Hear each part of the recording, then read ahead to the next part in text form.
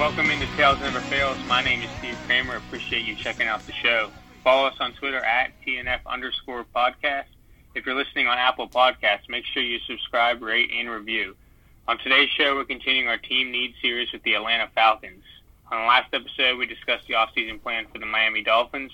If you missed that episode, be sure to check it out. I'm joined today by Parker Hurley. Parker, how you doing, bud? Doing good, yeah. The Falcons will be a fun team, and almost, the exact opposite of the Miami Dolphins, where we're saying, hey, they had a bad year and they're going to, potentially get worse. I think the Falcons are kind of looking at it and saying, there's no excuses. We need to get better this year. And you were kind of saying a lot of it was injury related anyways. So we'll see if a healthier Falcons team can have better results in 2019. Yeah, looking at their estimated cap space on SpotRack, a little bit over $28 million, not a ton of room there. But yeah, like you said, they can run a lot of this back, and if guys can stay healthy, they should be able to make some noise. But starting with the most important position on the team at quarterback, they're pretty locked in. Matt Ryan signed through 2023, so they're not really going to need to do anything there. But you can touch on that a little bit if you'd like. Yeah, just mainly have to say that I think Matt Ryan had a very underrated season. In terms of nobody gave him any credit because his team didn't win many games, but I thought he was awesome. He was efficient. It was probably his best season outside of his MVP season with Kyle Shanahan. So I thought Matt Ryan was just stellar, and that's why I think that the Falcons are coming back into this season saying, hey, we got Matt Ryan kind of cooking a little bit. I think they changed their offensive coordinator, but even, the backup situation, I feel like, they're not going to touch the quarterback in my opinion. Yeah, you touched on OC. Sarkisian's out. I think he's going back to Bama with Nick Saban. But they brought in Dirk Cutter from Tampa Bay. So, he definitely some passing schemes that Dirk's into. So that might actually be a better fit for Matt Ryan. Right, and I forgot, Dirk Cutter got that job in Tampa Bay because he was the OC with Matt Ryan in Atlanta previously, and they went to the NFC Championship game. So Matt Ryan and Dirk Cutter, at least they have a relationship with each other as it was. So I think, because, the thing with Matt Ryan was first year with Shanahan struggled, first year with Sark kind of struggled, second year took big steps forward with each of them. Maybe you won't get that with a guy like Dirk Cutter. Yeah, and looking at the running back position, Tevin Coleman is a free agent, but I imagine they're going to let him walk and try and, get some more snaps somewhere else. They are bringing back the Devontae Freeman and Ito Smith.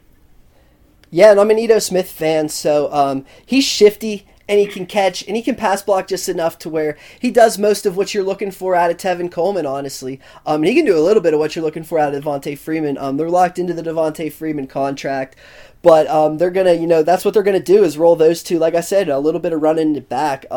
Jeremy Langford's just met, but Brian Hill, I think, is a solid goal line back. So in that regard, you really, you just let Coleman walk and you barely even do anything. Maybe just a UDFA is all you do to supplement any depth. Yeah, and looking at Ryan's pass catchers, Calvin Ridley had a really good year last year. They also bring back Julio Jones and Mohamed Sanu. They don't really need to make any changes there either.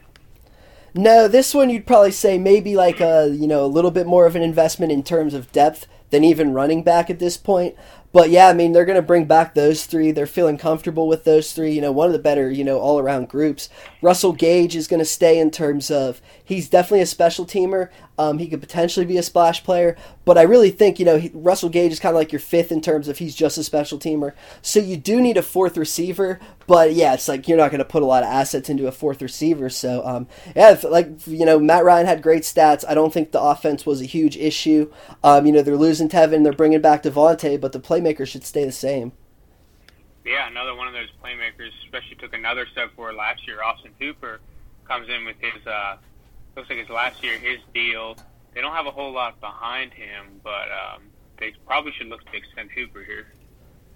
Probably, and you could, I think most of Cutter's work in Atlanta was with Tony Gonzalez, and in Tampa Bay, went out and made Cameron Braid a little money, and drafted O.J. Howard in the first round, so that he wants to get the tight end involved a little bit.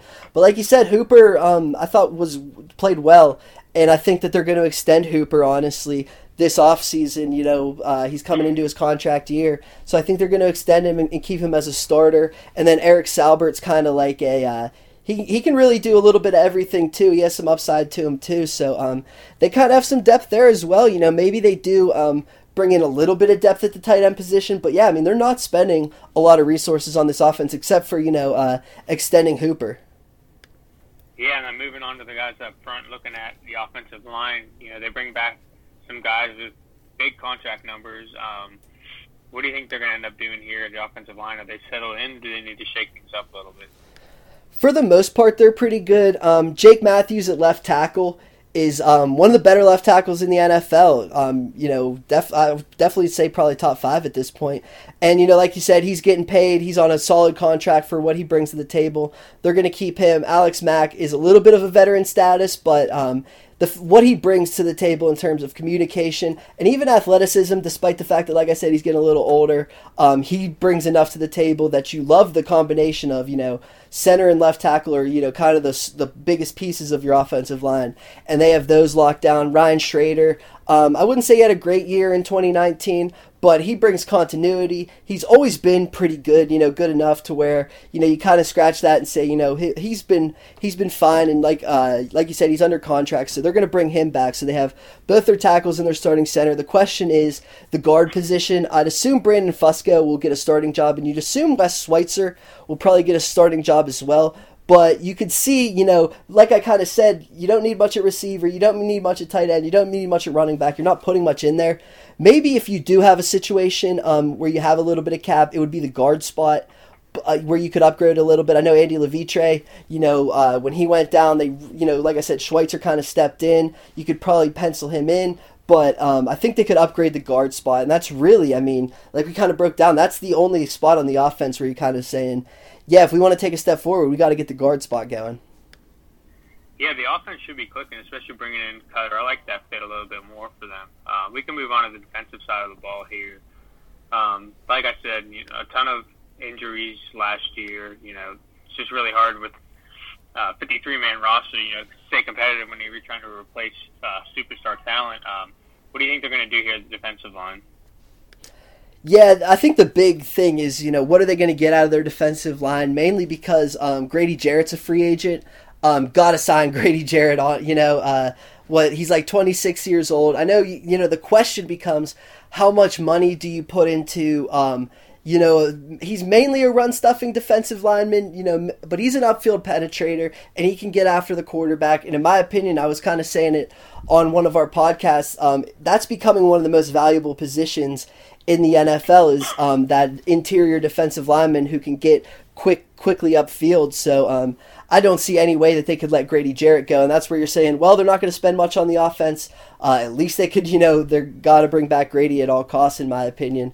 So Bruce Irvin's going to be interesting to bring back because I guess we'll start with the defensive tackles that, Deidre Sanat, I think, is had a really good first year, and then Jack Crawford is some depth. So I think if you bring back Grady, you actually have some depth and talent on the interior.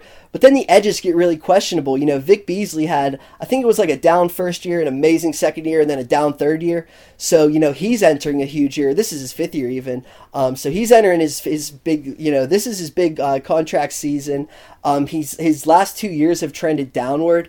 So you're just looking for, a huge step forward from Vic, or you're looking for replacing Vic, Takkarist McKinley on the other side was more consistent than Vic Beasley was, especially as an edge rusher, but he kind of seems like a number 2 edge rusher. He's a little bit of like a power workers man edge rusher, whereas Vic is like speed and athleticism. You would love to have, the combination of the two. It's just, can Vic be consistent enough to be that contrast to McKinley? That's where you're saying, if you're not betting on Vic, you might want to bring in Bruce Irvin. The good thing about bringing in Bruce Irvin is he's from Atlanta, and he pretty much, I know the Patriots and the Steelers offered Bruce Irvin a lot of money when he got cut by the Raiders. The Patriots and the Steelers, 2 real contenders, even last season, and, he took the money in Atlanta. I know Atlanta was somewhat in contention at that point. They were getting Deion Jones back. They were like 5-4 or something along those lines, but still, he turned down money from the Patriots to, stay in Atlanta because he's close to home. So you kind of have that in your bag in terms of, maybe he'll take a bit of a pay cut. Maybe he'll take a team-friendly role and situation to play in Atlanta next season. So that's where you could have some depth. And Brooks Reed, is a pure depth player. So I mean, that's where, do you want to replace Vic Beasley? Yes. Are you going to be able to do it this offseason? I don't know necessarily. I think you could probably just bring back Bruce Irvin and say, if Vic doesn't give us enough, we have Irvin and Brooks Reed. So, I mean, I think the big thing for the defensive line is, one, you got to upgrade from Grady Jarrett. But then, yeah, I mean, it's a question of, do you have enough cap space, or how can you get another edge rusher in there? Yeah, and then moving back a level, you touched on Deion Jones. Yeah, he was banged up last year. He's coming into last year, his contract. Looking at like $1.5 million this year. He's probably going to command a little bit more money after that because he's been really good for them. Right, so this is where it's coming back to, well, one, they don't have much, like you said, they're not like loaded with cap space. Two, it comes down to, well, they don't need much on the offensive side of the ball. Maybe they just upgrade. But, three, they got to bring back Grady Jarrett. They got to extend Deion Jones, like, big time this offseason. And, it's going to be interesting because he's probably going to set a little bit of a market for, some linebackers as well. I know C.J. Mosley, I think, is, the prudent decision would be to sign Deion Jones before C.J. Mosley, whether he gets franchise tagged or whatever he gets. You sign him before that because then that kind of reshapes the market a little bit. So I think, despite the injuries of last season, you come in and you say, we got to extend Deion Jones. And that's where, yeah, I mean, yes, they have some cap space. You'd love to upgrade the defense a little bit. Most of it's going to come through the draft because you got to extend Grady. You might bring back Bruce Irvin. You got to extend Deion Jones this offseason. So Deion Jones is like the elite player of the linebacker core. Next to him, you have Devondre Campbell, who can kind of play the Sam role, but can also get out in space a little bit too. And then you have Duke Riley, who's just a will player in terms of he gets lost, in between the tackles. But, in terms, he's fast. That's basically what he has going for him. He's fast. He can run and chase players. Has to get it going in terms of mental processing. And this guy, I'm not going to even try and pronounce his name. Foye, I believe, is mainly his name. He started to get snaps because Duke Riley was, kind of questionable and Deion Jones wasn't in there. And Foye actually started to take some steps as the season went on too. So that's where you're saying, yes, we don't have to really upgrade it, but we have to put some money into it in terms of Deion Jones is going to be, probably a top 5 paid linebacker here. By this time next year, he'll be a top 5 paid linebacker. Yeah, I'm with you on that. And then rounding out their defense, looking at the secondary, they released Robert Alford, so they're going to run back with Desmond Trufant, who they have under control until through the 2022 season. Also bringing back Carter Allen, Keanu Neal, Isaiah Oliver. Brian Poole looks like the only pending free agent in the back end. Right, and it's going to be interesting what they do with Poole because it all kind of depends on where they see Kazee, moving forward. It seems like you said, Trufant will be on the team at least moving forward for a little bit. And then it seems like Isaiah Oliver will get a shot to step into that Robert Alford spot on the outside. And then Brian Poole's your starting slot cornerback in this kind of, based on what you have on the roster. Then Ricardo Allen was injured last season and Keanu Neal was injured last season. So, you kind of just say, okay, we're going to get both of them back most likely, and that'll be good. So you also have to start thinking about a Keanu Neal extension as well. But those two will be back. But when what's his name, Ricardo Allen got injured, you saw a lot of Kazee playing free safety, and he looked pretty good actually. I think he was kind of drafted to be a slot cornerback. In like right now, he was going to step in for a guy like Brian Poole, was kind of his career trajectory. And then he starts putting in a lot of good snaps at safety. I think he's kind of a chess piece in terms of he can, play all of that safety and in the slot. He's really physical, undersized, but he's really physical, can kind of go from sideline to sideline and all of that. So he's a fun player, and he makes a guy like Brian Poole expendable to where maybe you say, Isaiah Oliver was like a 2nd or 3rd round pick last year, yes, but he also has, he's not necessarily technically refined. He still had downs last season as a rookie.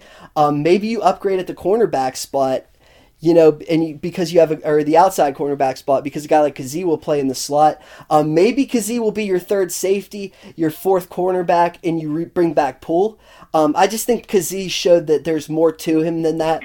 That he could, honestly, I think he could be a starting free safety or starting slot cornerback for some teams. So maybe I'm a little bit higher on Kazee than most people, but I really think that Yeah, it's not the biggest need. I think outside cornerback because Oliver's more questionable, in my opinion, than anything in the secondary.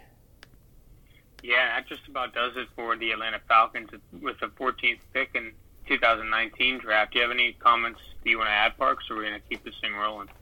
No, yeah, we could pretty much just roll. I mean, they're such an interesting team in that, like I said, they're going to really just hope that, the injuries were a lot of the issues last season, run a lot of their, offense back, maybe an upgrade on the edge, maybe an upgrade at guard, but a lot of it is, like I said, extending a lot of your own because you don't have much cap space, and then it'll be interesting to see, if they can hit on some draft picks, picking a little bit higher than they probably expected to, can they get an edge player to fall? Could they get a second cornerback to fall? Or, hey, could they get a guard, right there and pretty high? So those are kind of the spots that I'm looking at for the Falcons to really take a step forward. But yeah, it's going to be tough for them to do it through free agency, I think. I think most of what they're going to do this offseason is bring a lot of guys back and try and build through the draft.